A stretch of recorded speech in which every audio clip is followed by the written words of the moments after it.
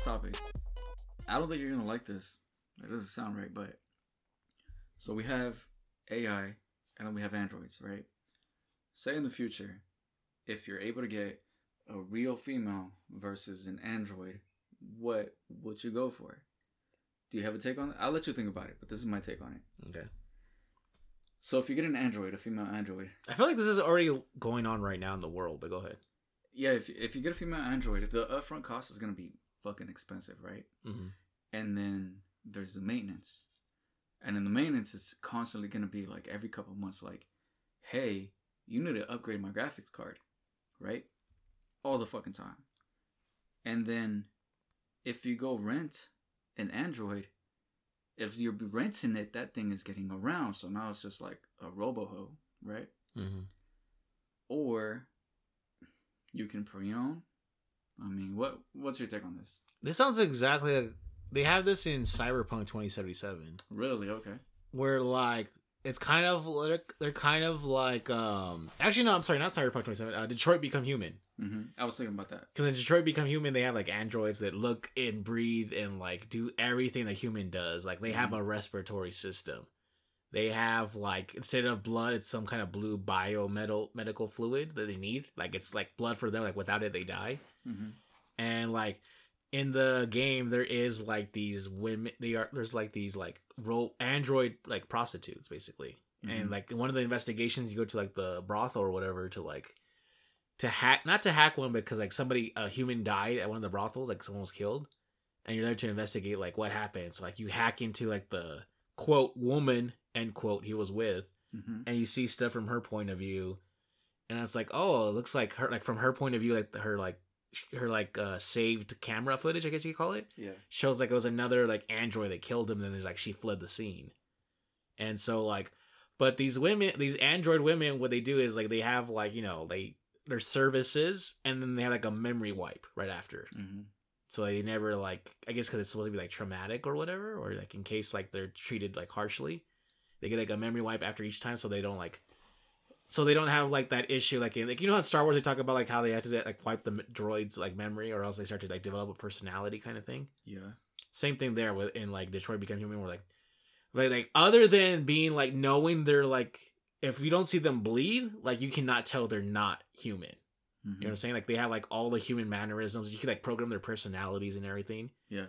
And like they'll even like be unaware themselves that they're like they don't realize themselves are like actual droids and stuff, whatever. They don't realize, they know, don't they? They know, but you can make it so they don't know though.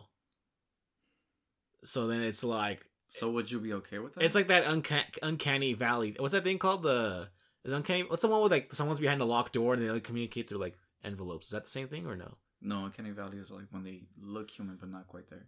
Okay, what's the one I'm thinking of where they have like where like you can communicate through like a window or a door with envelopes and you can't tell that you're not communicating with a human? Is that the same thing? It's like the something bridge they call it, right? Have you heard of this? I don't know which one that is. You never heard of this? I'll look it up later. But essentially, okay. So, are you asking if I would just purchase a synthetic? If we're at that state where the AI can't recognize if it's human or not, it just thinks it is. It's like perfected. Yeah, and it's pretty much perfected. It behaves like a female and everything. Like the only way you could tell is if you like disassembled it. Yeah, but there's still gonna be some upkeep. Oh, okay. So it's like, you know what? At the very least, if you go with that Android, you know what you're getting into, right? Because you're going to be signing contracts. And the contract should say, like, it's kind of going to behave like this and like that. I don't think I would ever be fully comfortable with that, because I'm thinking of, like, a potential, like, Skynet situation. I was thinking that, too, because what if, like you mentioned before... But like, then again, like, how often do you hear, like, just, like, spouses sometimes just kill each other just randomly, or, like, just because they're fed up with something, so... No, but that's different, because if there's, like... Okay, so if the government owns these androids to a degree, they can make the androids do all kinds of crazy shit, right? Like, what if you're a journalist? Like they hack into my... Yeah, what if you're a journalist and you leak something and they hack into your android and your android fucking kills you, right? That sounds like iRobot now. Yeah, kind of. So there's that issue, and then you could stay with like your organic female, or what you could also do is you can have your real woman, and you can have an android on the side. But if you have an android on the side, it means she's got an android. So are you okay with her taking some android dick? I don't think so. No? No. I couldn't take that either. So, if you're going to date somebody, probably best to stay away from the Android. I don't know. I don't know where to settle with this. I would want to have the wife, but also have my Android. Like, hey, babe, like... You want your cake, you want to be able to eat it too. Yeah, it's like, hey, babe, you want to go... Actually, maybe when you're old, right? Like, maybe when you're, like, 60, it's like, you know what? You do your thing, I do my thing. We're still together. We're still married. Is it like when older couples, like, they have, like, separate beds kind of thing? It's like that kind of thing? Right? That's what it sounds like. Yeah, I guess. Like, remember, the Brown family, like, we know, right? Where, like, the grandfather, like, slept at the end of the hallway, and the grandma slept, like, in the other room. Mm-hmm. Kind of like that situation you're talking about, right? Well, I mean, because at the end, it's like, hey, babe, it's not rising, you know? Like, I can't get it up. You can get yourself an Android. I was thinking, like, as a at-home care kind of, like, role. Well, that too. Like, maybe like you a can nursing get it up. home solution or alternative. Yeah, for sure. But maybe it's a sexual thing, or maybe it's like physically. Hey, I can't lift these weights. We need an assistant, and since we have an assistant, we can. At that point, I'd be willing. I mean, I live that long. At that point, I'm willing to risk the Skynet situation because I don't have much time left anyway. So, in that case, I'm fine with it. But when I'm young or not impaired and old, then no, I'd rather not. I'd rather just have my actual like woman. I think I'm gonna opt out. Yeah, I think I'm gonna opt out, and you know, there's gonna be brothels and stuff. So if you want to do that, you can get a used one. That's up to you. But I'm gonna opt out. I never buy. No, I don't like used products. I don't know either, dude. Hi, Johnny. Okay. Anyways, well, ladies and settle this. Go ahead. Ladies and gentlemen, this isn't an AI futuristic podcast. This is the DuoSense podcast, where myself and my host talk about video game news and video game stuff and things that we do with video games. Wait, it sounds kind of weird, but you know what I mean. Welcome, ladies and gentlemen, again to the DuoSense podcast, coming at you from an undisclosed location in the Mojave Desert. I am your host, as always, Andrew Orozco, joined by the Badger of the High Desert, the self-proclaimed lost cause, because he's always down for the cause, never down for the count, the unnecessary one himself, Johnny. What's up? Thank you, Johnny. Thank you for that.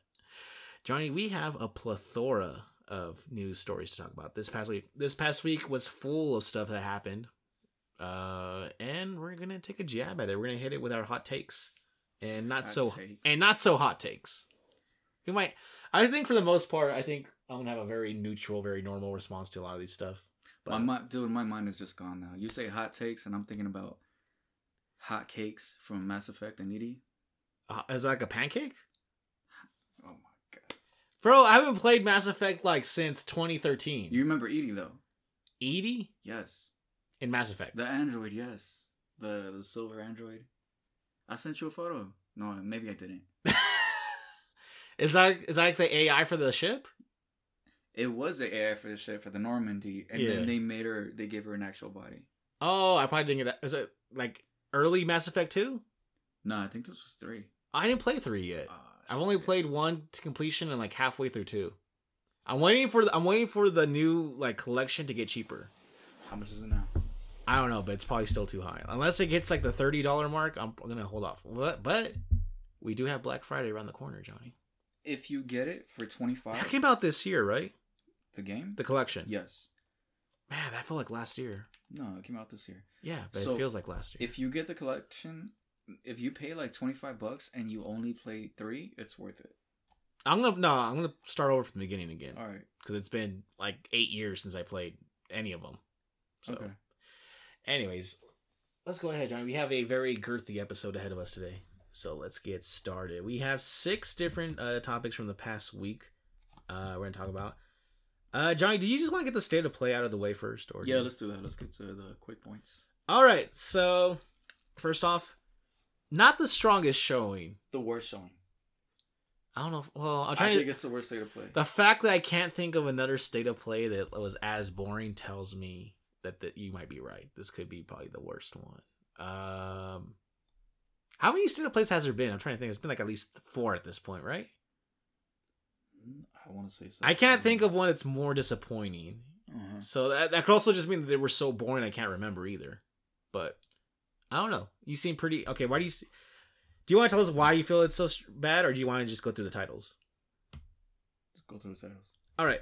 This is coming from the PlayStation blog because I cannot be bothered to remember exactly which games they showed, but I do remember watching it. So, the first one they showed, they opened with Deathverse: Let It Die, which, from what I understand, is a sequel to another game.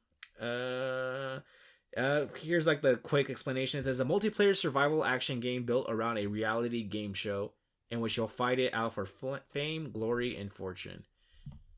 So, I don't know, something about the game that looked kind of interesting, but at the same time, it looked kind of janky in a way. I don't know if you saw like the action, like the combat, the way it played out. There's that noise again. It looked kind of like art style wise, like art direction looks interesting, but the actual gameplay doesn't look that like fluid. It looks kind of stiff and janky. What do you think, John? What do you think about this one? Forgot about it. So the fact that you even remember it tells you like it wasn't that great. Mm-hmm. Do you remember at all when they showed like this big chubby guy in a tuxedo, and then I think all these people it was like kind of like a battle royale in a way, but like smaller? No. Wow. Okay. So left zero impression on Johnny. No impression at all. Are you sure you didn't just start the stream late? Maybe. No, I saw it for sure. Oh, okay. Okay. All right. So there's Deathverse. Yeah, I don't know. Then we saw this one. This was like the artsy one where they're like in the sound booth and they're making jokes. It's like a little commercial about the awards. Sort of. We are OFK. Yeah. This one, it looks cute. It looks okay. Indie pop band OFK teams up with the co-designer of Hyper Light Drifter for a new 5-episodic music biopic series. So it looks like it's a video game, but it's also about this actual group, indie pop band. Yeah. This was the one where like they're in the sound booth, they're making like some kind of joke, and the joke kind of doesn't really land. And then it shows like this makes sense that it's like from the same person who did Hyper Light Drifter because it has like very strong like neon kind of like Easter color palette colors, and it shows like I think it's supposed to. It seems like it's supposed to be like a narrative kind of like episodic, kind of like Life is Strange sort of maybe. Yeah, that's the vibe I got. And I don't know. Some reactions I saw online were like, "Oh, like this looks cool. This looks interesting, unique." And then a lot of people were kind of like, "What is this?" Yeah, that's the impression I got initially. I thought, was this another Sony commercial? What are they going? It looked like a commercial, right? The way they were kind of making like deprecating jokes and like the transition wasn't like it was pretty seamless to where like, oh, this looks like it's like because Sony does this weird thing sometimes, like where they start straight up plays with these weird sort of like the symbols and they're all like abstract. There you go, abstract kind of commercials. Like remember that one they did for the last one, it wasn't E3, but the one they did after E3, where it started off with like the chess set in real life kind of thing. People running through the streets, and we're like, "What is going on here?" Right? I thought it was an extension of that. Yeah. I saw this. I'm like, is this a commercial? Is this setting up for something? Like, nope, that's the game. Like, oh, well, that feels underwhelming. Mm-hmm. So, I mean, I want to wait for reviews on that. Doesn't look like my type of thing. Although I love Life is Strange, I think I really enjoy narrative, like episodic content, like Telltale games or like I mentioned Life is Strange, but it has to grab me first of all. Like the games I mentioned grab me. This feels like a very self-promotional kind of thing, and it doesn't grab me. So I don't know. We'll see. Maybe it's unique. If it's unique enough, I might take a jab at it. And then we saw DLC for Bugsnax, The Isle of Big Snacks, a game I still have not played. This kind of looks interesting. Some people have explained to me, without spoiling, but they don't understand like how this can happen considering the ending of the game. So that kind of tells me like, is the ending of the game like definitive or something? Because people are like, how is this possible given the ending of the game? So like, not sure what that means. This is weird. People do like this game though, right? From what I understand, like my friend Miko mentioned, like this game's actually a lot darker than it looks. Mm-hmm. That it's all cutesy and stuff and bubbly on the cover, but like supposedly it's actually a really dark game at its core. I'm kind of interested. I was already kind of interested in Bugsnax, but if they do like a Game of the Year edition that has like the full game plus like this as like DLC and like bundle it together for like a good price, I'll dive in. I will dive in. As of now, as a standalone DLC and I still have to like buy the game, I'm not too. It doesn't grab me that way. But this looks like a cutesy game that I might come back to it like once it drops in price. What do you think, Johnny? Would you try Bugsnax? Throw me some ray tracing, I might try it. If there's some ray tracing? Yeah, that's never gonna happen. Oh, I was like, I don't know if that's in the budget. No. Okay. Then we got to Five Nights at Freddy's Security Breach, which looks like it's like the another first person. It says find out how to evade prowling animatronics in the most ambitious Five Nights at Freddy's yet out this December. So that comes out next month, Johnny. As someone who's not a big fan of the Five Nights at Freddy's games, I'm not into like the what do you call it, the jump scares and stuff like that. This doesn't really do a whole lot for me. I'm not the targeted audience for this. This is more like for somebody like in their late teens, maybe. This is the kind of thing where I heard somebody else mention it, I think on a tweet, where the game tries to grow up with the audience. Because like the people who played this game, who have like a fond, nostalgic like memory of this game, were like probably like, this was like 6 or 7 years ago when this game, like the first one came out. And so that's like the younger kids, the tweens and teens, who are now older, who this game is probably this game is aimed for them. This seems like the kind of game that if you were a fan of Five Nights at Freddy's this whole time, like you're like still around for it. And if you're not, they're trying to kind of like, hey, like it's not just like, you know, jump scares. Like there's like a mech and there's like a survival element where you can move around in a 3D environment, because the original games are like 2D, like just flat scenes, kind of like pre-rendered scenes. So I don't know. What's your impression on this?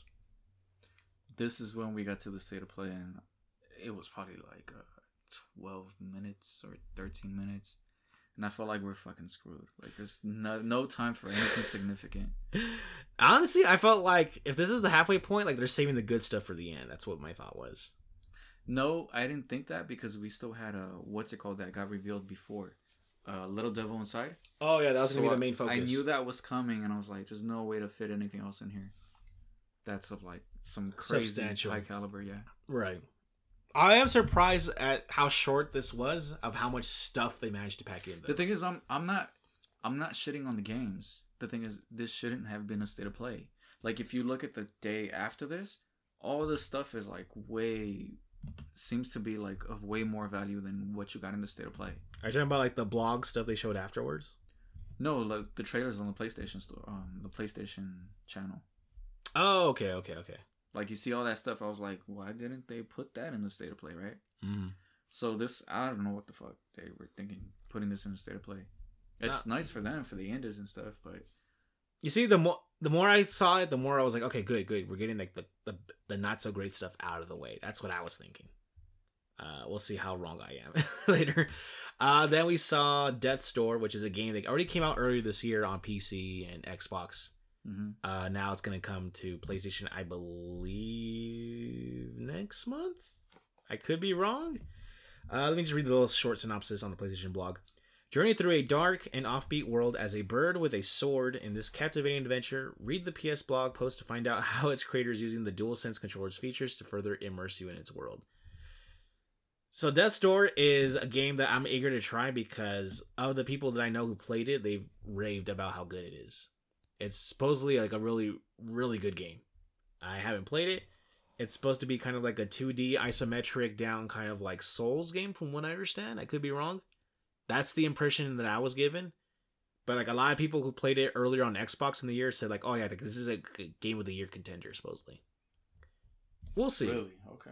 Yeah, supposedly it's really good, despite its like very like simple like appearance. Like first, I've learned in the last few years, I've learned to not judge a game just by its like graphics or art style, because there's some games that are like substantially like very deep or like very fun experiences, even though like at first glance you might just like dismiss it. So Death's Door, I'm curious to try. I forgot. I think they mentioned it comes out either at the end of this year or like early next year. We'll see. This was a game I was surprised wasn't already on PlayStation when it came out. So them adding it now to PS makes sense. So that's a good move on them. Then we saw by far the most underwhelming game of the entire presentation. That's the Kart Rider Drift. What is this? This is the one where like it's just like it looks like a Mario Kart style game with like characters I've never seen before. This is the one where it looks like a Mega Man looking character with a blue helmet. Oh, that's right. Yeah, I remember it. The gameplay looks okay. Like if you're like, I don't know, 12 or whatever, it looks like a fun game. Yeah, definitely not. It looks like they were trying to go for like that Mod Nation Racers kind of look, but it's a kart rider, and I'm just like, unless you're Mario Party or Diddy Kong or like one of those, like you're gonna fail to grab me. It's on all consoles, isn't it? I'm assuming it is. But I mean, this isn't gonna compete with like Crash Team Racing or Mario Kart. So the little blurb for it right here says the Unreal Engine 4 powered arcade racer brings its competitive and combative modes to PS4, and you haven't long to wait to try it. A beta launches this December, so it's not even coming out this year like fully. It's just a beta comes out next month. Very forgettable by the looks of it. I mean, for a free beta, I might give it a try in December just to say I tried it. Yeah, but it's not something that I'm holding my breath for. What do you say? There's only like 2 games that are maybe for us. One of them for sure is for me. Okay. And we'll get to. Well, no, okay. At least 2 of them for sure are for me. Okay. Then we see King of Fighters 15 has an open beta coming. I think that's like PlayStation exclusive. It says SNK's fighting franchise debuts its newest fighter and announces an open beta test coming next month. So I guess that's now, right? In November? Because it was written last week in October. So I've never been a huge King of Fighters fan. I mean, there's a few characters I do like who are like iconic just by their looks, like Terry, Yori, Mai. But other than that, not the biggest King of Fighters fan. It's cool that there's like that franchise is still around, like live and kicking, but fighters, like fighting games in general, and I just don't mix well. Just like RTSs and me don't mix well. Because they're both very like systems heavy games, like genres. So yeah, not my thing. Do you care at all about the King of Fighters, Johnny? I played a few ones like back in the days, but they need to reinvent a lot of fighting games. In what ways? Like NetherRealms makes Injustice, and they also make Mortal Kombat, right? Which are slightly more like accessible fighting games, yeah. Yeah, they're more accessible, but it's kind of the same idea. Like you put all these characters together, and they have different levels that shift around, and that's kind of it. They have like their fatalities, their finishes, all that stuff. But I wish they do a little bit more with like the story or maybe level design where it's not so like in a box, you know? So like Dead or Alive where you have like the evolving like stages kind of thing? Well, what I'm really trying to say is I want something akin to Sub-Zero anthologies. Oh, I thought you were going to say like just Smash Brothers where like this like the scene moves around and stuff like that. That too, I'm okay with that. Okay. So King of Fighters not scratching your itch. Nah. But yeah, that thing that you're talking about, the level is dope. Like what if you're fighting on top of a bus? And then the bus moves around the whole fucking city with all this shit happening. That sounds like something you see on Smash Brothers, yeah. Yeah. Okay. So you want more visually appealing stuff happening. Yeah, I guess. Alright.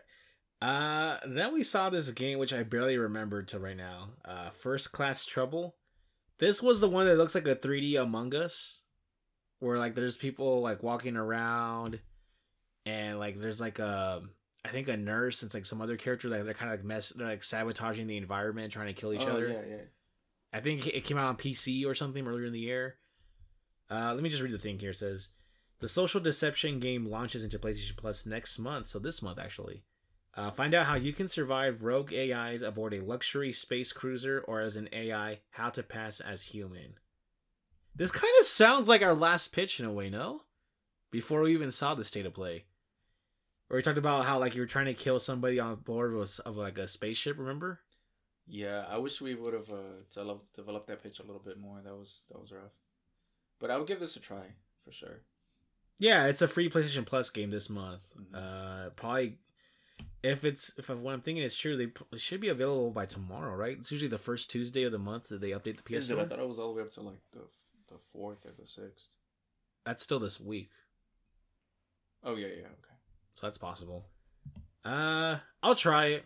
Doesn't have my real interest, but I'll try. Again, I will try just to say I tried it. So, and then we get to the last 2 games. The one that grabbed my attention the most, of course, is Star Ocean: The Divine Force, Johnny.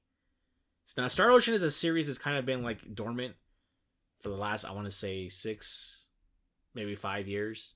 The last Star Ocean was Integrity and Faithlessness, and that was like 2016, 2015. So we're kind of overdue for a new Star Ocean. I'm kind of excited about this. This was like for me the major reveal where I was like, I saw the Square Enix logo, and I was like, oh shoot, like finally we're gonna get some Final Fantasy 16 news. And then like it showed more stuff. I'm like, this isn't Final Fantasy 16. And then I saw the Tri-Ace logo. I'm like, oh, Star Ocean. Like, okay. It was kind of like a yay. Oh, yeah, kind of yay. So, I'm a semi fan of Star Ocean. I love the first 3 games. Mm-hmm. Did not play the 4th one, and kind of played a little bit of the 5th one. So this would be like the 6th major one in the series. I'm hoping it's good. It looks interesting. It looks more Monster Hunter-ish. It looks more physical than some of like the past games. Mm-hmm. Like the past games are not turn based at all. Like they're the kind of games that you would like where you have to like physically make contact. Yeah. But this looks more Monster Hunter-ish in the fact that you're like taking on like bigger enemies, like bigger creatures. Yeah, it does. So it kind of has my interest, and I love a good JRPG. So I'm excited about Star Ocean. It says Square Enix marks the 25th anniversary of the sci-fi fantasy RPG series with the announcement of a new title coming to PS5 and PS4 next year. So still supporting the PS4 even into next year. Again, I get it. It makes sense. You have that established, like, you know, console base. I get it. That is a bit of a bummer for me. I was hoping I wanted a true next. We don't have like a solid true next gen RPG already out yet, like a JRPG. Seeing that right now for the first time kind of bums me out a little bit. Well, on a tangent, what are you expecting next gen to give you on an RPG that this one can't? Better draw distance, faster loading, but 4K visuals. Specifically to an RPG. Because that's like what I want for Spider-Man and God of War and Horizon and Uncharted. And a sense of like fluid, like kind of like what we saw with what was that other one we saw from Square Enix that's coming out? Not Folklore. What's it called? It begins with the F. That one with the girl that gets transported from the real world to like a magical world, and we were talking about. Oh, Forspoken. Forspoken. Thank you. Forspoken has like that draw distance and that sense of speed and like kind of mobility. I would like that to be translated kind of for RPGs as well, JRPGs in general. Okay. Yeah. Quick movements, things that wouldn't be possible because of like hardware limitations before. So speed, loading, that kind of stuff. Gameplay wise, I don't expect much to change with the genre because I love the genre as it is. I mean, with that genre and the power of the new engines, it'd be dope, dude.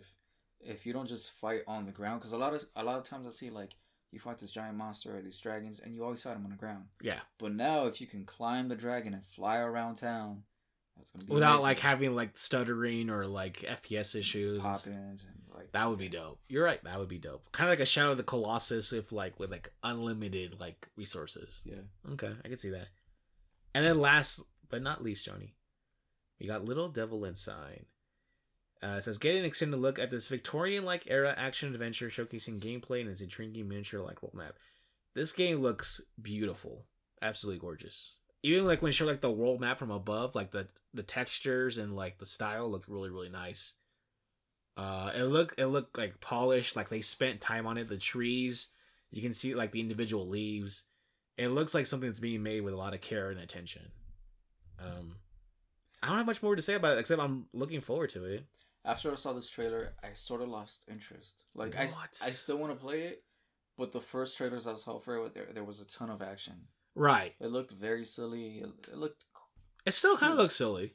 Yeah, but this they opened it up with you're walking with the sky, and that was okay. But then it shows you the map where you have to drive around, and I felt like, oh, this is a fucking drain. This really? Map. Yeah, I didn't get that at all. Feeling. It made me want to know more about the world. I'm like, I want to explore it. It looks like fun, like visually interesting. Yeah, it dropped it down a few for me, but wow. I still want to play it though. Well, that's kind of disappointing. Yeah, I'm very excited to play it. I guess we don't. Did they give us a release date for that one, right? I feel like they didn't. They just said next year, right? I think so. All right, so that was the very short. Let's see, how many games was that? I'm curious now. I'm gonna look at it real quick. 1, 2, 3, 4, 5, 6, 7, 8, 9, 10. Wow, they squeezed 10 games into that 20-minute presentation. That's like two every minute. That's like one every 2 minutes. It felt like that. Because some games were given very, very short, very small attention. So there it is, Johnny. So Star Ocean and Bugsnax, right, for you? Not really so much Bugsnax unless they can get cheap, but Okay. Star Ocean and Little Devil Inside Yeah. definitely have my interest. So there we go. Johnny, let's go ahead and move on to our next story. This one is going to be kind of a head scratcher here. I'm going to try to read it as clearly as possible because there's going to be some confusing terms. Let's jump into it. Ubisoft plans to create its own blockchain games to enable more play to earn. So not pay to win, play to earn. This article comes from IGN, written by Rebecca Valentine. It says Ubisoft just concluded its Q2 earnings call, a strange event where relatively okay financial numbers were overshadowed by the company being on the defensive due to delays, workplace allegations, and questions about free-to-play. But one element that seemed to make both Ubisoft and investors happy was the discussion of blockchain. Ubisoft's future blockchain ambitions were mentioned both in its earnings release and a few times during the call. As noted in its press release, Ubisoft is funding blockchain gaming company Animoca Brands, which advertises itself on its website as, quote, the global leader in branded blockchain gaming, end quote. Animoca's current projects include Rev Motorsport, Rev Racing, an upcoming game Formula E High Voltage, all of which use the same token called Rev, R-E-V-V, to enable players to, quote, own, end quote, digital assets and collect NFT in-game items. As you remember, Johnny, which stands for? Non-fungible tokens. Thank you, sir. It also has a game called The Sandbox, a virtual world full of NFTs called Sand. In addition to its funding of Animoca, Ubisoft is a founding member of the Blockchain Game Alliance and has been exploring the technology generally since its early development. CFO Frédéric Duguay specifically called blockchain a, quote, revolution, end quote, on the call. It seems like everyone is getting into blockchain these days. But what does this mean for Ubisoft games? CEO Yves Guillemot confirmed during the call Ubisoft both wanted to invest in companies working with blockchain and organically create its own games, indicating later that we might see it end up in Ubisoft games down the line in some form of new monetization tactic. Quote, blockchain will imply more play to earn that will enable more players to actually earn content, own content, and we think it's going to grow the industry quite a lot, Guillemot said. We've been working with lots of small companies going on blockchain, and we're starting to have a good know-how on how it can impact the industry, and we want to be one of the key players here. Blockchain, NFTs, and everything associated with them have been extremely controversial as they've gained mainstream attention in recent years, most notably due to their immense negative environmental impact, but also due to the red alert levels of scam inherent in the NFT business as a whole. If you're still lost as to what NFTs and blockchain are and why they're upsetting people, The Verge has a great explainer here, and there's like a link in the article, while GameIndustry.biz has published its own industry-focused teardown. Again, another link on the article. CFO Frédéric Duguay did attempt to stave off criticisms like this by noting the importance of learning, quote, the impact on environments, end quote, and said Ubisoft was still in the early stages of exploration. But it's entirely feasible we can look to Animoca Brands games for a rough idea of what Ubisoft might want to do to integrate blockchain monetization tactics into its franchises such as Assassin's Creed, Far Cry, Watch Dogs, Tom Clancy games, and others in the future. So that's the article from Rebecca Valentine over at IGN if you want to read that. Johnny, do you know much about NFTs? Because I'm going to be honest here and say, like, I don't really know much. I understand they're kind of... It's like where money meets art in a way, kind of. It's purchasing a digital file. That's really all it is. Yeah, but it's kind of silly when it's like an image because you can just screen capture images, right? Yeah, so they're probably going to sell models, skins, textures, right? So all I really get out of this is I don't fucking trust whatever it is they're doing, right? You don't trust NFTs? Ubisoft, very much like EA. So whatever practices they're going for, I feel like there's some little twist to it. But I mean, does it have any interest for you? Like, why not just make transactions like we always do? I mean, I'm kind of interested to find out what exactly it is. Mm-hmm.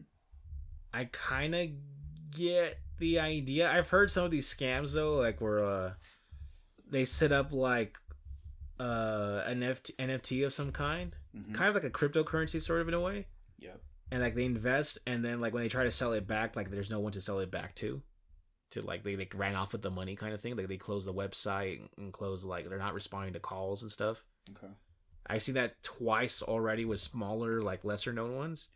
So you're saying they don't deliver the NFT after the purchase? Yeah, basically. There's like no way to like trace it, or to kind of like there's no back end to like go through and then like end up with like nothing.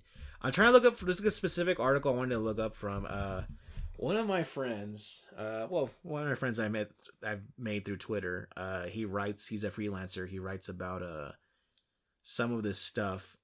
He had this really great article about NFTs. I'm trying to see if I can find it real quick. Well, I think I prefer if I just paid for my content the same way I always pay for it. I wonder if this has anything to do with inflation, maybe?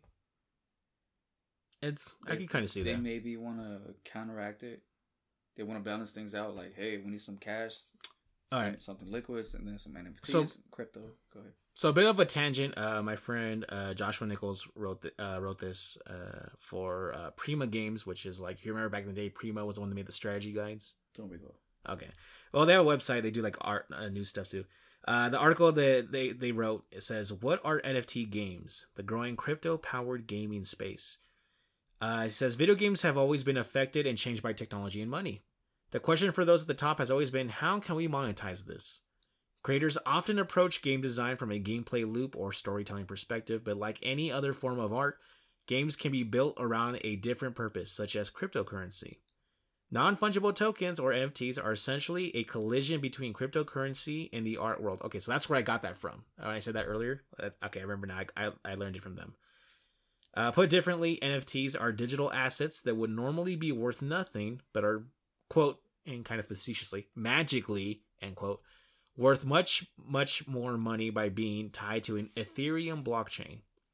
Now, nothing is a bit hyperbolic, but what value would you assign to a GIF, video, image, tweet, or other digital item? Digital things that would normally be worth, nothing or very little, since most people don't care who owns Charlie Bit Me. Do you remember that one, Johnny? Yeah. Charlie bit my finger.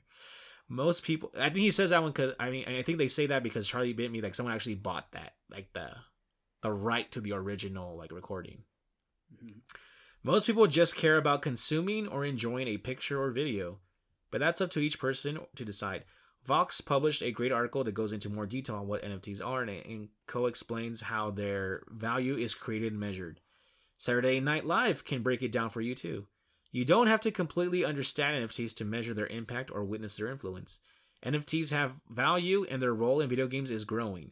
NFT games may be relatively new as of writing, but the amount of money involved in the video game space could spell a bigger impact radius, especially with how intrinsically tied games are to technology. It's too early to accurately gauge how much NFT games will affect the industry and planet as a whole, but non-fungible tokens move through other industries fairly aggressively, regardless of how fans felt. It will be interesting to see how the NFT game genre transforms over time.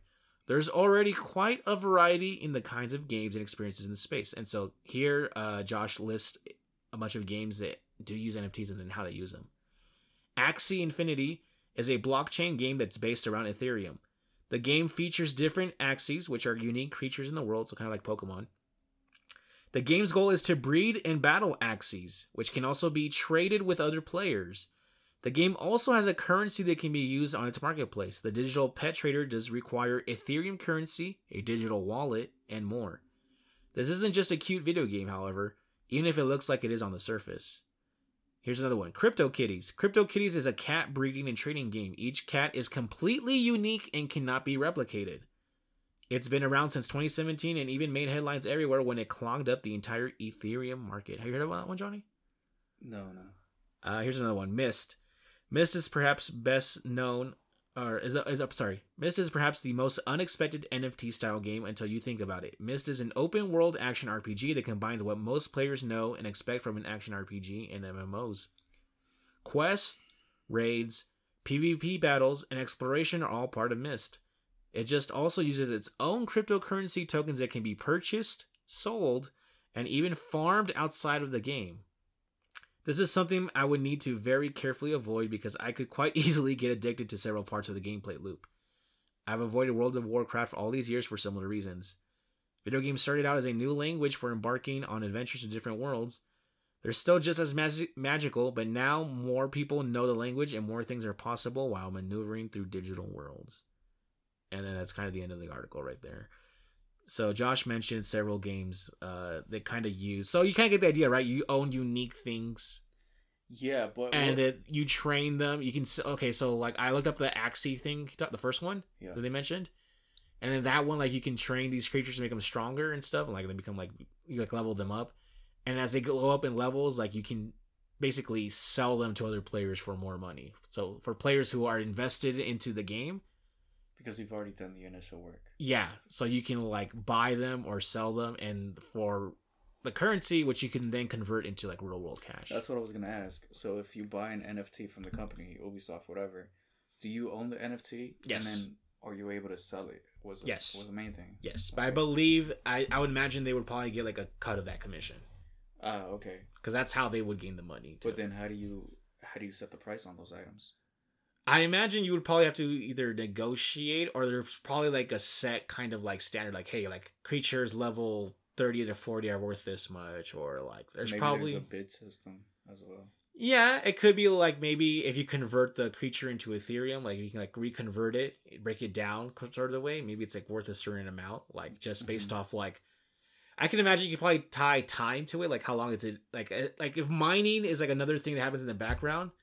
Maybe your creature levels up as a metaphor for mining in the background when you're not using them, maybe. Okay. And then that's kind of how it retains its value, so to speak, if you can convert it back into Ethereum. Mm-hmm. So that might be a way to kind of mine the game and still gamify. To me, it seems like a slightly more complicated microtransaction. Yeah, that's the question I still have. Like, why are they going into NFTs and crypto instead of traditional just fiat? Like, what's the catch for them? Because here it's tied to something that's not the dollar. Because the dollar is what's regulated. You can't... That's what I'm trying to figure out. Like, is that the catch? It's kind of like, you know how you can buy gold, but you can't buy things with gold? Yeah. It seems like that's the situation where, like, you can buy and sell crypto because you can't buy and sell dollars kind of thing. Yeah. But you can then transfer it into dollars. You know what I'm saying? Mm-hmm. To me, that seems to be... It seems like they're doing microtransactions in a way where, like, if it benefits the player, this will be even more popular than traditional microtransactions. Because then everybody technically wins. Because the players are invested in it. It's exactly. not just a one simple transaction. They're like... It's not just one way. They're like, fuck, I created this thing and now I can bid it and I have, like, the responsibility or like... The buy-in, the initial buy-in. Yeah, the initial buy-in, but also that feeling of like I created this thing, so I have to. You shaped it. I have an incentive to like charge for even more. Maybe, and that they get a bigger cut if they charge more. Yeah, yeah. You know what? It kind of puts the pressure on the player. Exactly. Yeah, because they can't be like, "Hey, you gotta pay $50 for this fucking fake gun." It's like the player's charging you that. We just take a cut from that. Exactly. That's interesting. You're catching on. Yeah. As soon as I was reading that, I was like, "Wait a minute."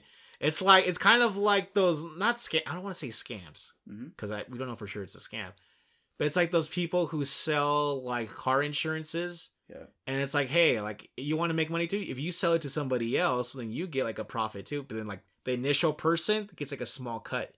Well, it sounds like a pyramid scheme. Kind of, yes. Yeah. But in this case, if everybody buys in and they treat it as a game and it's the game itself, if people derive enjoyment from the game itself and like just kind of see the crypto stuff, the blockchain stuff in the background as kind of like a secondary aspect of it, then it's not really a pyramid scheme because no one's getting like ripped off in the end. Yeah, it's interesting because with a pyramid scheme, the product is just the end goal. It collapses, yeah. But in gaming, the process is the goal, yes. Not necessarily the end product. Right, because the end product, it would be just the person who's in it for the game only and not to like make money. Mm-hmm. So there is kind of an eventual end to it, but not one where it results in a collapse, kind of. Yeah. Interesting stuff. What are your thoughts about it, Johnny? I mean, it sounds if like that is true. It's a nice little twist, and you're kind of like, is this fair? Is it not? But if you're getting joy out of that process, it's like, whoa, okay. This seems kind of like Pandora's box in a way, where it's like this thing exists now and it's out there, I'm waiting for it to blow up, and it's not going to go back in. Like, I don't think this is something that's going to go away. Whoa. And from what a lot of the stuff I've been reading just in the last 2 days, like from articles, it's like, yeah, like this stuff is here to stay. We don't know for sure how big of an impact it's going to be, but it's not going to disappear. That's for sure. Unless the Fed regulates it. Well, even then, like that's only one country. That's fucking want. Even then, that's only like one country. Gaming is bigger than just the United States. Oh, so you're saying if the U.S. regulates... Like, Ubisoft is a French company. Mm-hmm. Right? I mean, some of them are American, but Ubisoft is like French. Like, Ubisoft's the one who's like diving like deep into this. Like, they're fully invested. Mm-hmm. So I'm curious to see, how would that work for like Assassin's Creed? Like, do you get your own assassin who has like their own set of skills that's just randomly assigned to you, and like nobody else can have the assassin unless you decide to like trade or sell, or like... I'm trying to think, like, or even for like Rainbow Six, like if you had like an operator and like you like shape your operator, you have like these skills or whatever, and it's like you sculpt them, maybe they have like a history, or like you just like level them up or whatever you want to come up with it, where like that operator is unique to you, and then you can just like sell them off to somebody else. Yeah. And like somebody who's ultimately invested in the game more than you are, as somebody who's just like interested as like kind of like a passive like sell off. Because there's like the game mechanics where you could level up. It's like, hey, I got this many slots on my character. I can carry these many weapons. And if it's tied to an actual crypto like Ethereum, yeah, then that means like there is a way to kind of sell it off or to recoup your like investment in some way, to cash out, so to speak. Oh yeah. So it's interesting. It's really interesting. It's like, this is something I would have never thought of like a long time ago, but now that I see it's here, it's kind of like almost in a way like, why didn't this appear sooner, in a way, kind of. I mean, we've seen like Josh mentions like why they're dying to World of Warcraft, right? Because there is, I think I talked to you about this before. There's people who play MMOs and they mine in-game currency to sell to like actual people for real life money. This seems like a more legal, more morally gray version of that. Yeah, I think the only reason it didn't catch up is because people didn't have a belief in the blockchain, digital wallets and all that. They feel like it's way too volatile, which it is. It's always been volatile.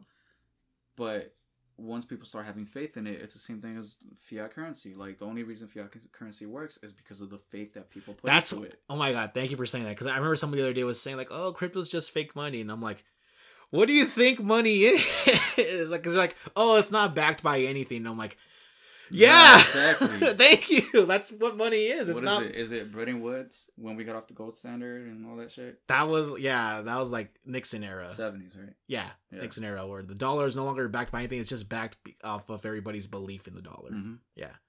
If you guys don't know about fiat currency, look it up. Basically, the short end is every paper money that has ever existed has eventually disappeared. Yeah. Because guess what? It's just as worth as much as people think it is worth. So, not to go off on tangent, but look, man, I kind of feel like just going full into like currency talk, but let's continue. But this is interesting, right? Because now it's like the financial world meets like the video game world. It's like this has like huge implications of like, what could this mean? Like, I hope this isn't something that completely takes over. I want to have regular traditional gameplay experiences. Mm-hmm. I want to play a Final Fantasy and not think of like anything beyond the $60 price point of the game. You know what I mean? Yeah. I don't want this thing, and I'm kind of concerned. Like, I don't fully understand it, but I know a lot of people talk about how there's environmental impact because of NFTs. Do you understand that one, Johnny, or no?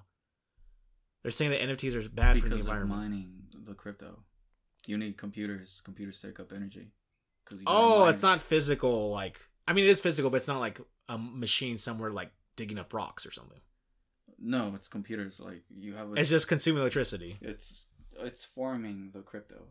So you need a ton of computer power to do that. And that comes from the electrical grid? Well, it comes from coal. However you decide power. Oh, okay. Because I'm like, is there ethical crypto in the sense that you mine it from solar power or something? I don't know if you set up your rig, your house to solar power. Yeah, I guess if you connect your computer to solar power, it's supposed to be more ethical. But no, people wouldn't do that because it's inconsistent. Like, if you want to make crypto all the time, you're not gonna use solar during the night. True. You want to run that shit 24/7. That's true. Okay. And you want to get it as soon as possible because the longer you wait, the higher crypto goes in value. Right, you're missing out on potential future. Yeah, so value. you want to get it at the low end. I see. Okay.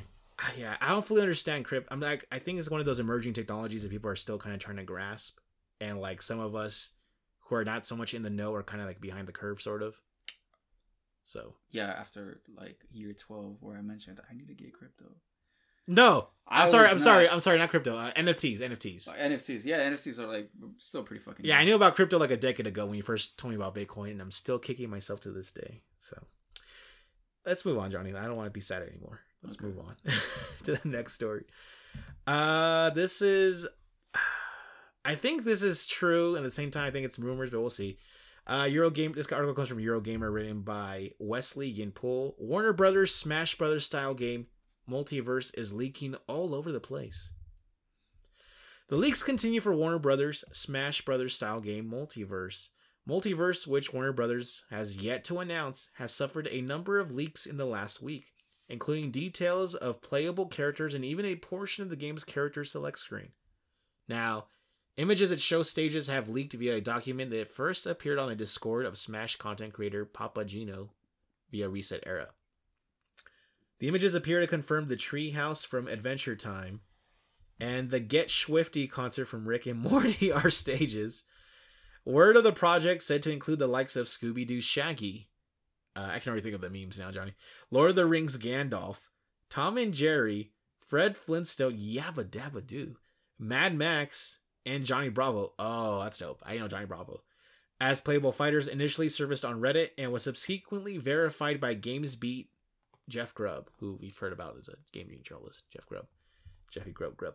The image showing a portion of the game's character select screen revealed a mysterious new character alongside Steven Universe, Batman, Harley Quinn, Adventure Time's Finn and Jake, Shaggy, Superman, Wonder Woman, Gandalf, Rick and Morty's Rick, just say Rick, Bugs Bunny, and Tom and Jerry. The document revealed yesterday shows just how similar Multiverse is to Smash Brothers and apparently confirms a knockback percentage system Smash Brothers fans will be familiar with. The latest leak also comes with supposed new gameplay details, including Arya from Game of Thrones. What? As a playable character? Okay, I'm reading this for the first time, so if like I say or get shocked, it's because I don't fully know. Prior leaks suggested Multiverse could be free to play, with future fighters such as basketball star LeBron James to be sold as DLC. Isn't LeBron already in Fortnite? Yes. Okay. Warner Brothers has yet to respond to Eurogamer's request for comment about the leak, but the fact Warner Brothers blocked a video about it on copyright grounds makes this one pretty much nailed on. So that's the article from Wesley Yinpool at Eurogamer. Johnny, in my head, I'm trying to think, what are major like Warner Brothers properties? They mentioned a lot of them already here. First off, it sounds like this is pretty legit. It's like all but confirmed, right? The fact that Warner Brothers has gone to such lengths to like take down any content about it, because otherwise if it was just like a joke or a rumor, they would just been like whatever. What do you think about this, Johnny? Do you want another? We just got the Cartoon Network one that has like, we just got the Nickelodeon one. That was the one. Yeah.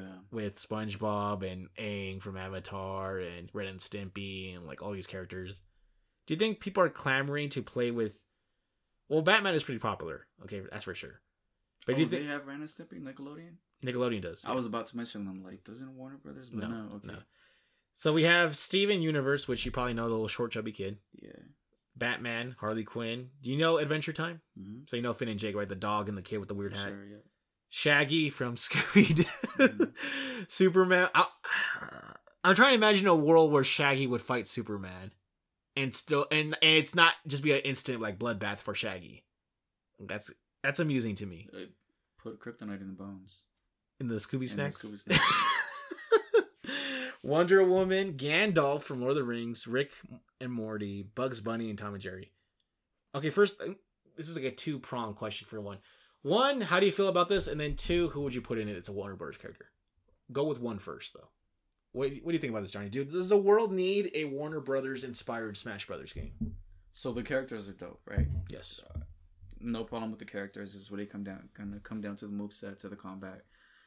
The reason I like this more than anything is because it can potentially be a competitor to Smash Brothers, right? And when there's competition, it means Nintendo's got to step it up, and Smash Brothers definitely needs some type of reboot. Well, Smash Brothers is done for now.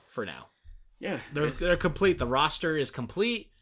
They're not going to add any more. It's going to be a long time before we see a new Smash Brothers. Well, that's what I mean. This is perfect timing. This thing comes out, and it's like good competition. They might try to like step it up for Smash in the future. I don't know how you can step it up even further than what Smash has already done. Yeah, they need to reboot it. They can't just like, here's a new character. They can't do that shit.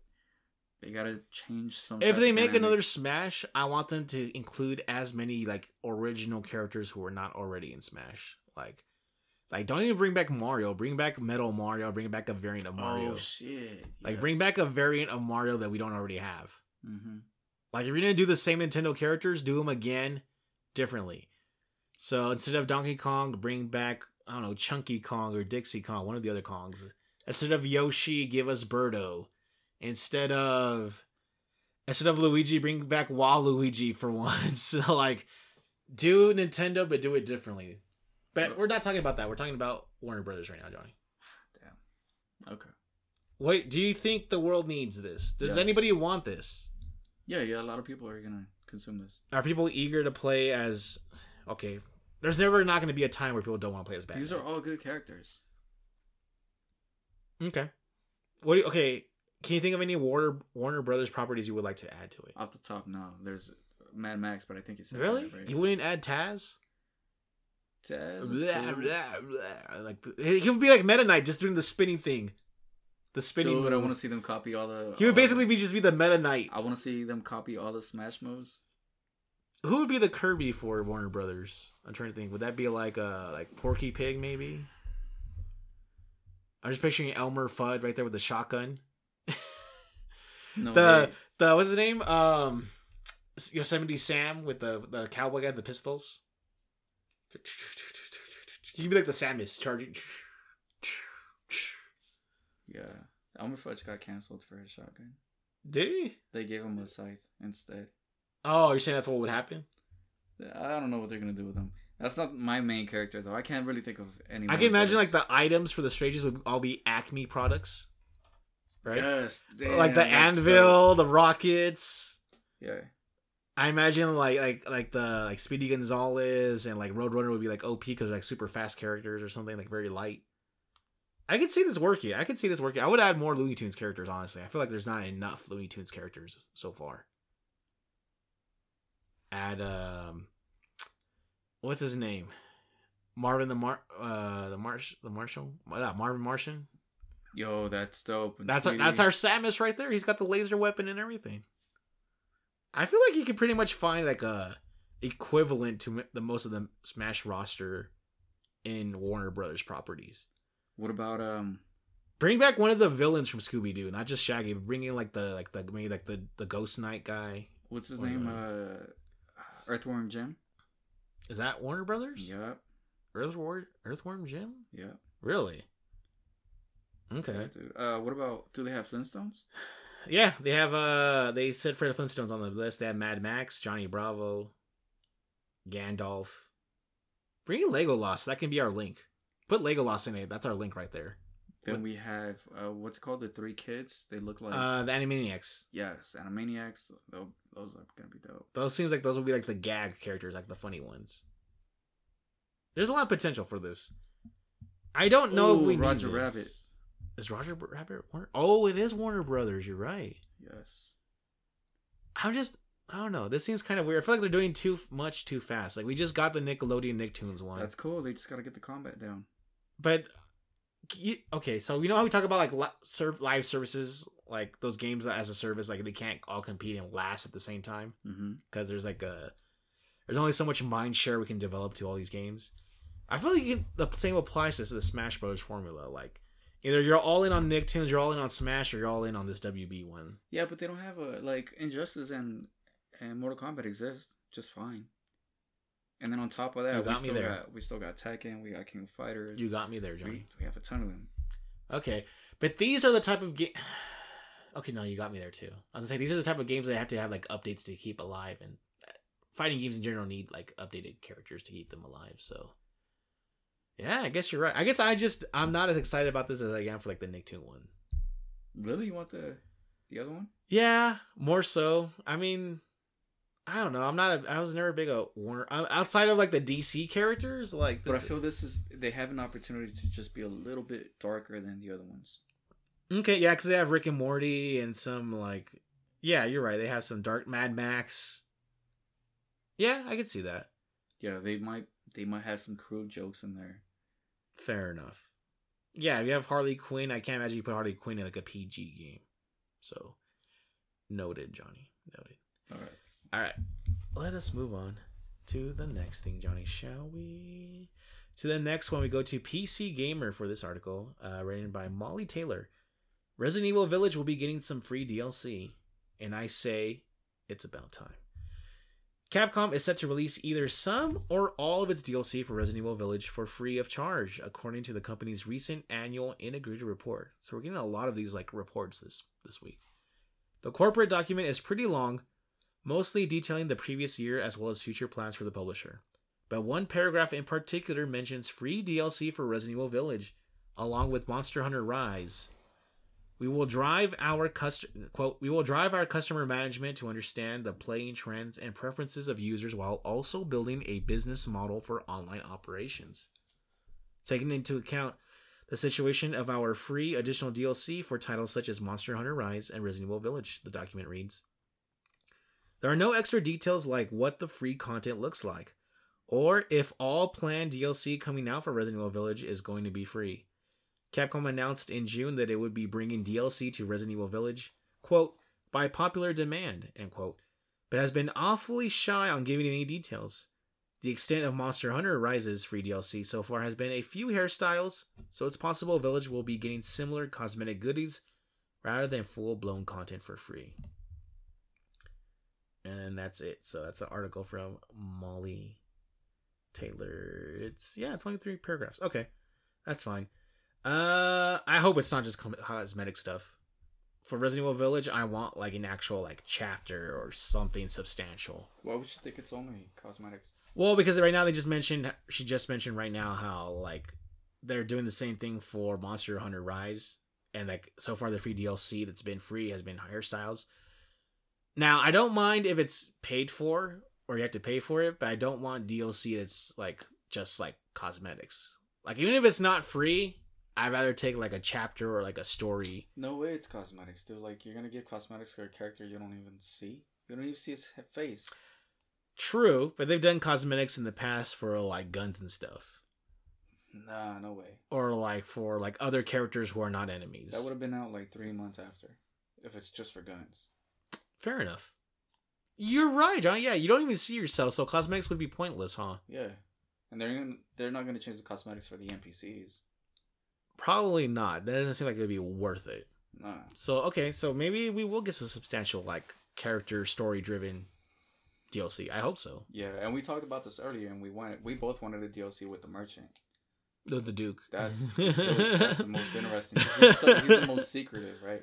Yeah, it seems like there's more to the Duke than what he lets on. Yeah, like he's super secretive in the game, especially like where he's like, remember when Ethan's like who, Duke, like who are you really? And he's like, like not even I know the answer to that, and it's like, oh, like what else is going on? So I want to see the Duke and an additional, like maybe 2 additional boss battles would be dope. Okay. Or 1 massive area. Okay. Right, not the castle, none of that shit. Like an add-on, like extra area outside of that or something. Let's go like higher up in the hills, or. Would you want more? Would you want them to do what they did with 7 and give us like more like a Chris centric DLC? I was gonna say that, but a lot of people were complaining. I'm not one of those. They're complaining how you start as horror and at the end you're just fucking shooting through everything with a machine gun. Yep. I'm totally okay with that. That's definitely Chris, yeah. Start slow, hit us heavy at the end. I'm fine with that. Okay.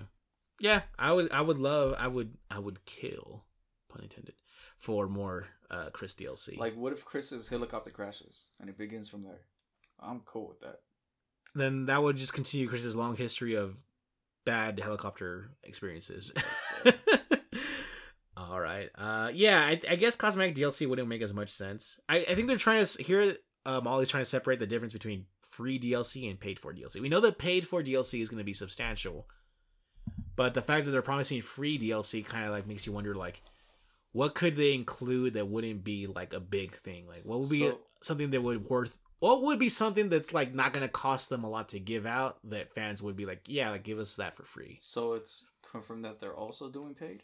They're doing. I believe the substantial DLC is going to be paid. Yeah. All right. But there's also like there's going to be some free DLC, which would be like, I imagine like maybe a new difficulty setting, maybe some new like tracks or new something that's not going to be like worth buying separately. I'm thinking.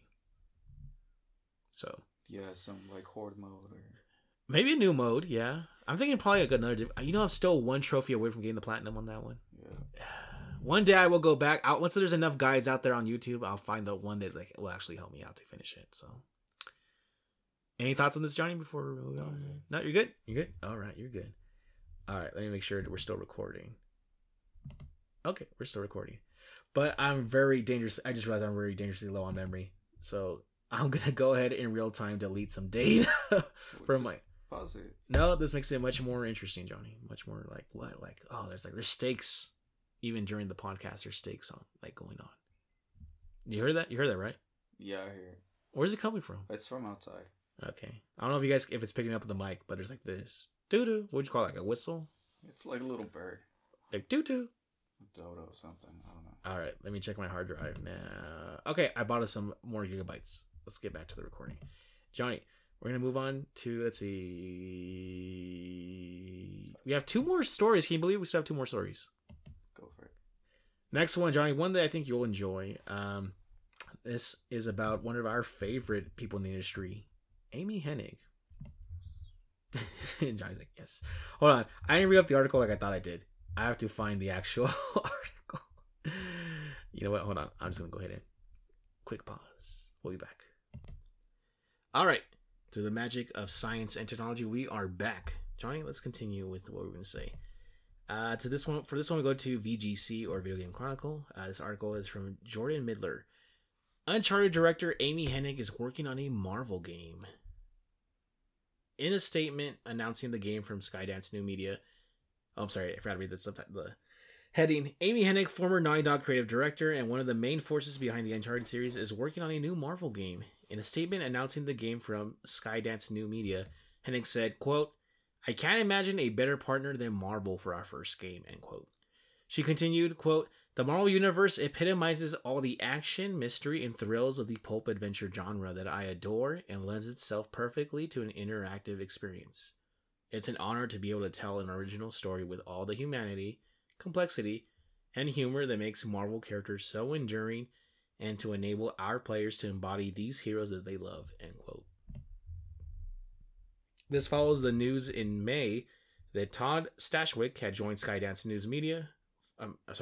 New Media following the two working together on EA's canceled Star Wars Project Ragtag. Stashwick confirmed his involvement in the Marvel project on Twitter, writing, quote, "Excited to share some very cool news. I'm thrilled to be part of this team and writing in this amazing universe," end quote. Stashwick and Hennig had worked together on Project Ragtag for 2 years at EA's Visceral Games studio before EA reportedly canceled the project. Hennig, who previously directed the first 3 Uncharted games, and some would say the best Uncharted games, yep, and Legacy of Kain Soul Reaver, then announced in late 2019 that she was helming a new game studio formed by Hollywood production company Skydance. Skydance hired Hennig to lead the new San Francisco-based company alongside former Electronic Arts executive Julian Beek, who has 30 years of experience working on franchises such as Battlefield, Need for Speed, and Star Wars. Speaking to VentureBeat at the time, Hennig said that the new company will target gamers and non-gamers alike on both traditional and emergency streaming platforms with new, quote, story-focused experiences, end quote. There you go. Johnny? Obviously, we're both very big fans of Hennig's work with Uncharted, and I guess you with Soul Reaver, and I guess some of the other stuff she's done at Naughty Dog throughout the years. One of the few prominent female devs in the industry, alongside like Jade Raymond, and I'm struggling to think of. There's another one I had in my mind. Can't remember. That's fine. Anyways, Johnny, what do you think about this? You like Marvel as much as I do. You also like Henig's work. How do you feel about this so-called like marriage of the two? Okay, so first the main question is like, what property are they gonna use out of Marvel, and then the concern of like, is Sony kind of like doing too many Marvel games and not enough original IPs? I don't know how I feel about that. Like, well, they haven't said this is like a PlayStation exclusive, as far as I can tell. Okay. Nowhere in the article does it say that. So who's funding it? Well, Skydance is this new media studio is a extension of Skydance, like the movie studio. I figured. And then Marvel, I'm guessing, must be involved besides just the licensing. I imagine they must be funding for that too. Okay. So I think it's not mentioned in this article, but I think I read another article where like they kind of like did the, what do you call it when you go around looking for investor money kind of thing. I think they did that. Angel investor. There you go. I think that's what they did. I could be wrong. I could be very wrong, but I think I could be confusing them with another studio. Okay. But I think money is not so much an issue for them right now. What do you think? I'm thinking like what would be the skin you could slap on Uncharted? And I'm thinking like, would it be the Punisher maybe? And I thought, no, that's too gritty. Because she says some keywords that I think... She says Marvel characters that are enduring. And she has humor. And like and humanity. And like those are buzzwords that are not associated with the Punisher. Yeah, when she said humor, I was like, this is not going to be anything close to like Wolverine. No. Yeah, definitely not. And that's it. That's because what I do want out of them is X-Men. Insomniac anyways. Huh? I want X-Men. Yeah.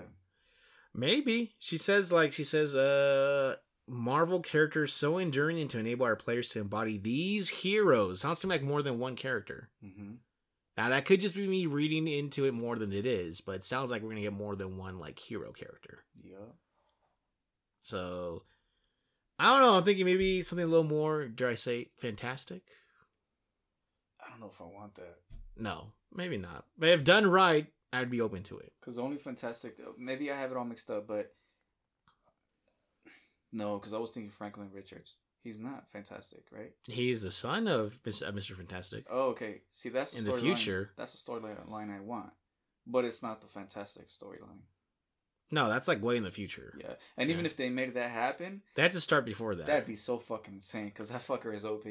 Yeah, isn't he basically Kang? Like, doesn't he become Kang later on or something? I don't know about that. Or who am I thinking of? One of the Richards. Like, have more than one kid, I think, right?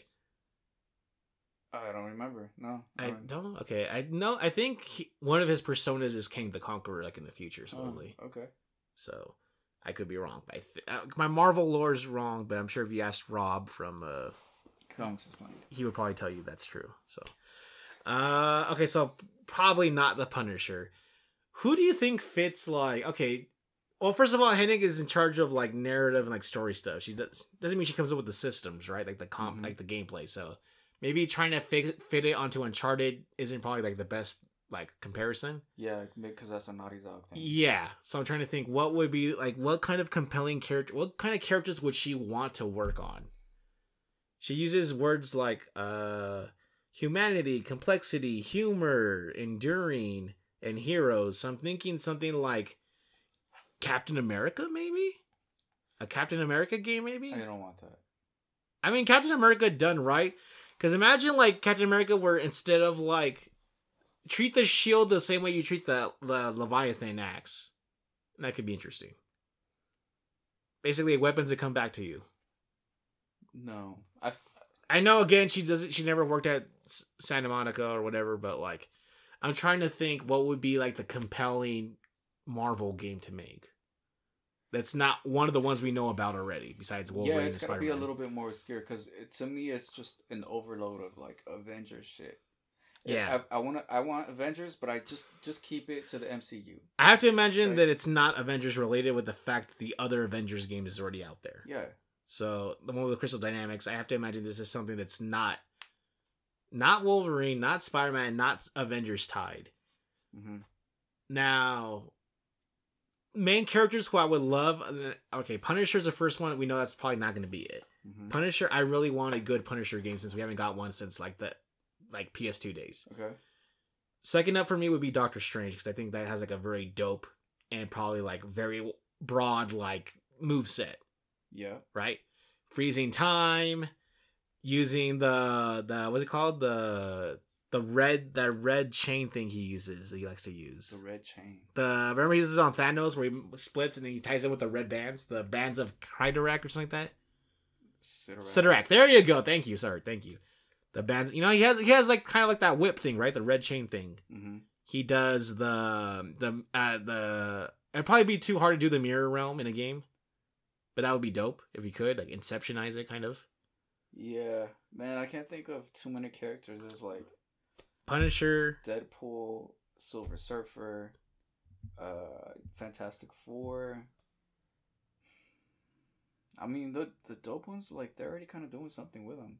Mm-hmm. Mm-hmm. I mean, I guess I'd kind of be okay with, like, She-Hulk. Okay, another Hulk game, like the one we had like in the PS2 days. That Hulk game was pretty cool. Yeah, there's Ultimate Destruction. Daredevil, which I don't want. Daredevil will be dope. I don't want Daredevil. Because I imagine it will mostly all be like audio sensory stuff. Yeah, and that could be cool. CQC. Yeah. We have, like, Mystique. Or Luke Cage game would be dope. He was Luke Cage. Or Iron Fist, like a proper martial arts game. Redeem Iron Fist after the terrible show he had. Redeem him. Oh, what about War Machine, Johnny? Imagine a War Machine game. Nah, that's not the word. Humor? There's no humor in that. Okay, you're right. You know something I do want? Like, it's just characters, right? But maybe it is just a standalone game. I'd be cool with, like, Jubilee. I told you before, I really wanted a Wolverine, Jubilee, and Cyclops game. I think you did mention that once. That sounds familiar. Yeah, but you can just like swap out between them for different powers and stuff. Yeah, we're not gonna get that though. I don't know. This is a mystery. I guess that's the cool thing about knowing that I'm working with Marvel is like the roster of characters is so diverse and so like unlimited that you can come up with like so many different things. I'm hoping. I already told you, War Machine, Punisher, Doctor Strange. Someone who is relevant right now is Wanda. Ooh, a Scarlet Witch game? Yeah. That would be hard, though, I think. No, it'd be really tough. Yeah. So I can definitely see the humor in there and the humanity, the complexity. Okay. You know, yeah, enduring, like emotional, hero you love. Yeah, that seems to fit. The whole idea of, like the dilemma of, like, No More Mutants storyline. What about a Vision game? I'm cool with that. Give me a Vision and Wanda. I'm cool. All right. Who knows what they're working on? I'm just excited of the combination of, like, the IP with like the personnel involved. It sounds like really promising. So I guess we'll see what happens with that, won't we, Johnny? We'll see what happens with that. Johnny, we have finally finished all of our main stories. Let's give ourselves a pat on the back there. And let's let's turn the conversation away from the stories now that we're done and move on to what have you been playing, Johnny? Or is there anything I'm forgetting? Because I forgot. There was Sony's Q2 earnings. Okay, I don't know much about that. Do you know more about that than I do? Because I don't. Wait, is this the one we talked about the other day about like how? This is when you brought up the Last of Us 2 sales weren't that high? Is it the same thing or no? That was just me bringing it up. But I don't remember off the top about the earnings, but they were good. They were impressive. I put PlayStation. Let's see. Is it gaming related? I guess it is, right? Well, it says Sony. That's why. So that's what I'm asking. I'm looking for a good source on this one. And the closest I can okay, here's one from IGN from 5 days ago. It says Sony has now sold 13.4 million PlayStation 5 consoles, which sounds like a lot, but really isn't like a lot. I guess at this point in the life cycle, it is a lot. But I'm thinking of like total. That's why. Yeah, but there's also This comes from IGN, written by Matt Purslow. Sony's latest financial reports have announced that 13.4 million PlayStation 5 consoles have been sold to date, with 3.3 million PS5s being sold within the July to September Q2 period, basically the second quarter. As revealed in Sony's financial results for Q2, the company's gaming network services segment sold 1 million more PS5s to retailers in the quarter when compared to previous 3-month period. This is the second highest quarterly sales for the PS5, matching the fourth quarter of 2020, which is like when it came out, and only just trailing behind the third quarter of 2020's record 4.5 million sales.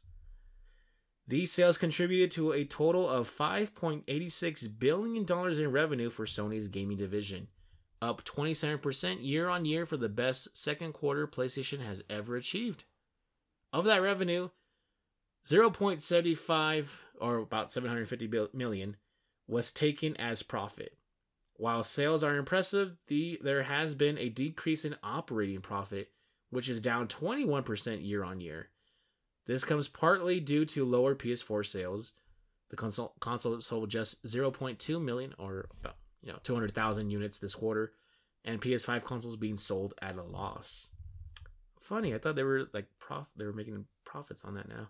Overall, PlayStation accounts for 27% of Sony's total revenue this quarter and 26% of its total operating profit. In game sales, Sony reports 76.4 million games sold during the quarter across PS4 and PS5. As for lifetime sales, God of War has been its biggest seller at 19.5 million copies. Horizon Zero Dawn, meanwhile, has shifted 10 million, and Marvel's Spider-Man has sold 13.2 million. On PS5, Demon's Souls has sold 1.4 million copies, and Ratchet & Clank Rift Apart has sold 1.2 million copies. Not that much, considering it's Ratchet & Clank, honestly. A last part right here. Over on PlayStation Plus, the service has hit 47.2 million subscribers, marking an increase of 2.2 million users year on year, and a million more than the last quarter. PlayStation Network monthly active users is down, though, to 104 million.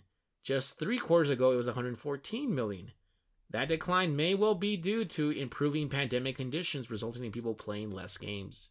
The figures sing a familiar tune to Sony's last quarter, where it also broke its own revenue records for the same quarter. Despite the continuing global chip shortage, it seems that Sony not having too much trouble shipping PlayStation 5s, so much so that the PS5 is the fastest selling console in US history. Johnny. Not much to really add on to that. No, it's just doing well. That's all there really is to it. The thing that sticks out to me, though, is like a lot of people are just talking about how Ratchet and Clank is like their game of the year so far, and seeing how much it's sold. It's not a lot. Like, I'm barely 1.2 million copies for a game of that caliber. Yeah, it's pretty wild. Is pretty low, actually. Yeah. And then when you look at how many PS5s have been sold, 13 million compared to 1, like the attach rate is really low. That's like less than 1 of every 12 people who have a PS5 buying Ratchet and Clank. And like, I don't have Ratchet and Clank, so I'm like 11 of those people. I'm like in the bigger group, honestly. So that's kind of not the greatest news. And I'm curious to see if like, is that going to affect PlayStation going forward? Are we going to get more Ratchet and Clank in the future? Or is it going to be something that's kind of going to be like, shelved in favor of Wolverine and Spider-Man, which are the new like ones coming from Insomniac? Like, are we gonna see like a shift towards like the Marvel stuff in away from original like true PlayStation IP? Or what do you think, Johnny? You think I'm kind of seeing too much into it, or? I think the Ratchet and Clank really didn't evolve all that much. Like, it looks amazing, right? It looks nice. It looks beautiful, absolutely. But the mechanics are the same shit. Which is why I'm not too drawn to it. Yeah. Because I was never, to begin with, I was never a huge Ratchet and Clank fan. Ratchet and Clank fan. When it comes to like platformers or games of that style, like Spyro and Crash are more my bread and butter. Even Sly Cooper is more my. I prefer Sly Cooper though. Yeah. Not to say Ratchet and Clank isn't cool, but it's just never really scratched an itch for me. So that's why I'm interested to see if during Black Friday it might go down to 20. I'll pick it up at 20, maybe even 30. I don't think it's no way. But I'm not paying. I'm not interested enough to pay at full price right now. So I wouldn't pick it up for 10. Really? I think you're exaggerating there. No, but my backlog is so big. This is just like. Yeah, I'm in the same boat where like I want to play it because it's like it's in the conversation for like game of the year like stuff for this year, but I'm not like sucked into. I'm not being pulled towards it other than that. So yeah, and a lot of these games are like I'm looking at them. Some of them on my wish list, and they sit there, And I'm like, damn, but if I buy this, it takes away from this game that Right. I really fucking want. Right. Because I've gotten like amazing fucking games for. I think I got God of War for like $23, and then Horizon I probably got for $25, and then I got the $15 DLC. So the prices on the Sony games, as amazing as they are, they drop so fast and so low. You can find amazing deals where this is nowhere close to the top of my list. I was gonna say I'm surprised that Spider-Man has not sold as much as God of War, especially considering how family friendly God of War is. I mean, I'm sorry, how family friendly Spider-Man is. I'm sorry, wrong one. I'm surprised. Okay, so God of War is at 19.5 million and Spider-Man is at 13.2 million. And both games at this point have been out for almost the same amount of time. Well, one did win Game of the Year. That might help. True. But like, I feel like Spider-Man is such like a, everybody knows Spider-Man. Like, even if you're not into gaming, like, I figured the Marvel, like, well, then again, Avengers didn't do that well either. But like, I mean, like, everyone knows Spider-Man, and like, everybody knows at this point that Spider-Man is a quality title. It is, for sure. So I'm surprised that like it's so far. It's not even close. It's just like trailing behind God of War. Like that, like especially with Spider-Man getting that PS5 boost with like the packaging of like the Ultimate or whatever like edition. Like that still didn't like put more of a dent. I'm surprised, honestly. Also, God of War is a legacy game. We've had that for a long time, right? Only a few more months than I think the first Spider-Man game though. Maybe like a little less than a year though, longer. Right? Are you talking about the latest Spider-Man? No, the first, the very first Peter Parker Spider-Man? one. Yeah. On the old... On PS4. Yeah. No, I'm thinking about like God of War. We had it since what, like PS1, PS2? PS2. Since PS2. I can't imagine what a PS1 God of War would look like. Very That's a good janky. point. That's a good point. Very janky looking. So when I saw this God of War, I thought this is fucking amazing. I'm already fucking sold, right? Mm-hmm. I might have other games in my backlog, and I'm able to be patient enough to wait. But this game is already sold for me. Right. And then when I saw Spider-Man, even though it's a fucking familiar franchise and I love Spider-Man and all that, I'm like, I don't know, dude. Like, even though I saw that amazing gameplay, you don't have a sense of what it's like. So that's a good point. So We've been burned on Spider-Man games before. Yeah. So Fair enough. So when I saw Spider-Man, I was like, I don't know. I wasn't even sure if I wanted to play it. Okay. It was like on the radar, but I wasn't too sure. But since I already knew what I got with God of War, I was already dead set on it. And once I fucking played it, I was like, this shit really is amazing. Amazing Spider-Man. Yeah, there you go. There you go. All right. Let's move it on, Johnny. Johnny, what have you been playing since last time recorded? I played a little bit of it was just the beta, but I did play Riders Republic. Ooh. It feels great. The introduction feels really good. Everything feels unique. Environments are dope. So with that said, I got to like the lobby section, and the lobby sections where I forgot what she is, but she's not a reporter or whatever, but she takes you around like getting to know the people. Okay. And that shit dragged on for way too long. It's like you do this here and there and there and there. And then when you're on your bicycle, you have like this little... It's not a traditional lobby like God of War. Like, here's your setup, here's this and that. It's a lobby, like literally. Like you're in a skate park trying to decide what direction you're in. It's like a theme park kind of thing? Yeah. Okay. And you're being like shown like what the attractions are and stuff? Exactly. And that was just a little bit too tedious for me. And I did a few more rounds with the bicycle, but as I'm riding with the bicycle, I'm thinking like, man, do I have to go back to that spot? And that's really what fucked the experience up for me. I wish they just had a regular setup like Onrush has a good setup where they just show you your character and they show you your vehicles. Or other games, they just show you character, vehicle, that type of thing, and it like shifts around, like the camera shifts around where do you want to go. Right. But on this, you have to like cycle to the place that you want to go. Oh, okay. Right. So that kind of makes sense though. The game where like they want you to do the different sports and stuff, like it seems like they would want to give you like a space to kind of just like It does. mess around. It does because it kind of keeps you immersed in the environment, you Right. know, instead of having like this artificial prompt. But it just doesn't do it for me. Like it just drags It's tedious. It gets tedious after a Yeah. while. The novelty wears off, I imagine. On. Right? Yeah, real quick. Yeah. Okay. So, What's your favorite like sport or favorite thing in Riders Republic so far? the little wing thing, the jetpack. The jetpack. Yeah, That does look like the most fun, right? It's pretty fun. Is there like objectives with it, or you kind of just like freestyle with it, or I was just doing checkpoints. It seems like most of it is checkpoints on my. because it seems like you can race with it, right? Yeah, for sure.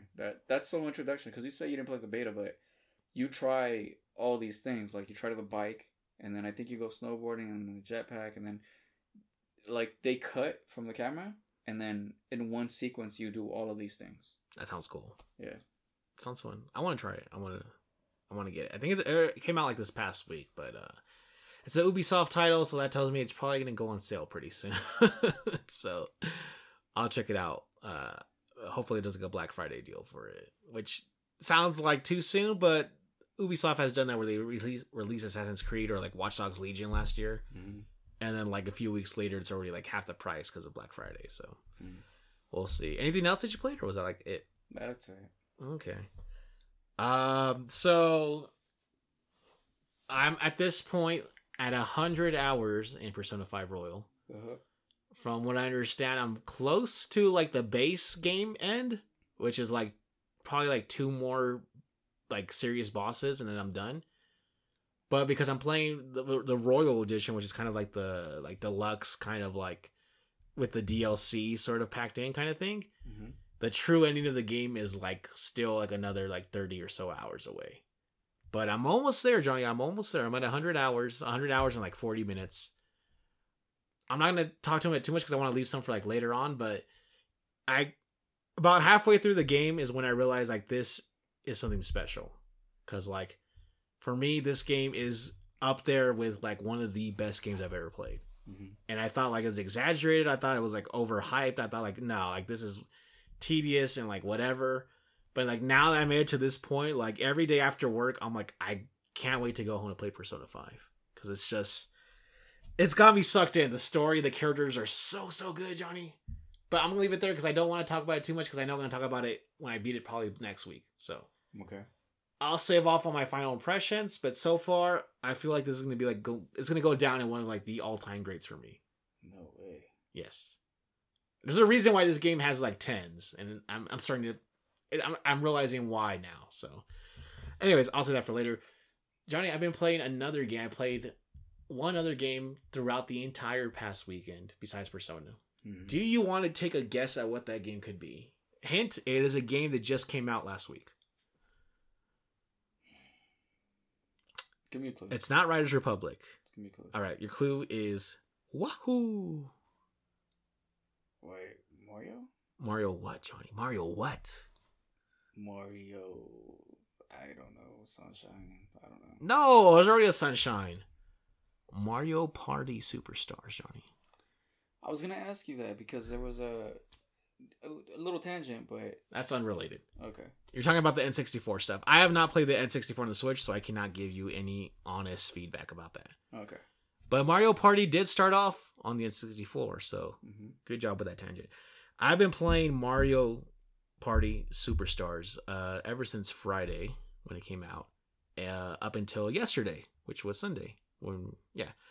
I play with a few friends over online because this game, even though Nintendo has a track record of horrible online implementation, the online for Mario Party Superstars is so good. It is surprising how good it is. I think I experienced lag like twice over the weekend. Is it good or is it just it hits an it nostalgia. doesn't suck? It hits an it's good. It's good. Okay. Are you talking about the internet or Mario Party? Well, there are issues with the internet. online it just does not suck. All right. But the Mario Party itself is really, really good. I was playing it with a couple of friends on another podcast on their Backlog Banter. That's the name of their podcast. They talk about movies and games. They talk mostly about movies, but they also play games. So I played with some of them over the weekend. We did like 2 sessions, which was about a little under 4 hours of Mario Party back to back. It's so good, Johnny. It's the first few. All the boards are from the first like 4 Mario Party games, which are 3 of them were on N64, 1 was on GameCube. All the mini games are the best mini games of every Mario Party since then. So you're getting a mixture of like classic favorites and with some of the newer stuff. No new mini games were made for the game. All the mini games in the game are from past Mario Party. So there's nothing new about that. But it does have like quality of life improvements.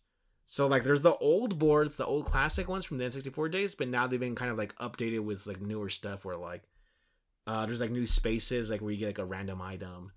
There's like a shop on the board for you to buy items during the game. So you can like steal other players' items, or like you can what's the other one thing of where you can move the star on the board to somewhere else where you don't want it to be. Stuff like that. It's just classic Mario Party fun, but with finally integrated online, which is what we've been wanting for like years at this point. And it's like actually like really stable. I've had lag a couple of times, and even then it was only during like the practice mini games, not the actual mini games, but during the practice sessions. So not too bad. You have like 10 playable characters, which is great because other past Mario Party games have been kind of like limited with the amount of characters you have. 10, it doesn't sound that great, especially when you consider like Smash Brothers. But for a Mario Party game, it's decent. The game looks beautiful. Like everything looks super. It's like you're taking old boards, but like super high res details. There is some complaints. Like some people have complained that the game gives you way too many coins. Like buying stars is not an issue. Like where it used to be, where like, oh, you were always struggling to have enough coins. Now it's like everything you do gets you coins. Moving gets you coins. Losing mini games sometimes give you coins even if you lose. Like the game is very liberal with its coin, policy, generosity. And so some people think like the game is a little too easy, or like there's way too much like stuff for you to get. It makes the game very random and very chaotic. But I think Mario Party is at its best when you don't know what's going to happen the next turn, because there's like so many factors in play. So some people hate the randomness of Mario Party, where you can go from like first place to fourth in one turn. But I think honestly that's what makes it really fun, the chaos factor. So I played with some friends. I played with another friend of mine he was a shout out to Alan Busby. Not sure if he listens, but he's a streamer who I played a little bit with. I played against a computer like the first day I was able to play it on Friday. I played it because it wasn't available until like 9:00 because of the US with the East Coast and West Coast stuff. So I played it really late on Friday, but against the computer, and I had a good time. So Mario Party's back, Johnny. Maybe we can play some Mario Party. It's even with the Switch. There's 2 of us, 2 controllers, 2 Joy-Cons. Should be a fun time. So yeah, play lots of Mario Party. I will continue to play more Mario Party, and that's about it. Aside from, am I forgetting anything else? I talked about Metal Slug last week, right? What do you mean, that you played it? Yeah, I did. I remember now. Yeah. So yeah, that's kind of it. We're not gonna have time for the pitch today, guys, because we're recording kind of late, and I gotta go home soon. So I think that's kind of it for now today, Johnny. We're about a little bit past an hour and a half, which is a good point to stop, I think. Yeah. Do you have any last things to say before we decide to end it? No, I'm good. We've covered it all. You're good? Yeah. You're good? All right, ladies and gentlemen, if you want to reach us, you can at the duosensepodcast@yahoo.com. That's our email link. That's our email address, duosensepodcast@yahoo.com. You can also reach us at our Twitter, which is duosensep, because it could not fit the whole name.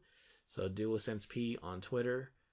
I think that's about it. I can't think of much else. I'm actually really tired right now because I gotta go to sleep soon. Just hit you? Huh? It did just hit me. Yeah, when we took the break and I came back and I was like, oh man, I feel kind of tired. Yeah, it hit me like that last week. Yeah, so I think we actually covered enough stuff. I think we're good on everything. So thank you, ladies and gentlemen, for continuing to listen to us, to provide us with your listenership. We appreciate it. Things are going pretty well for us on the podcast end.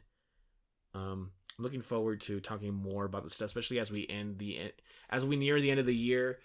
Probably not next week, but towards the week before Thanksgiving, I'll want to set aside some time to talk about like the Black Friday deals, because there will be some by then.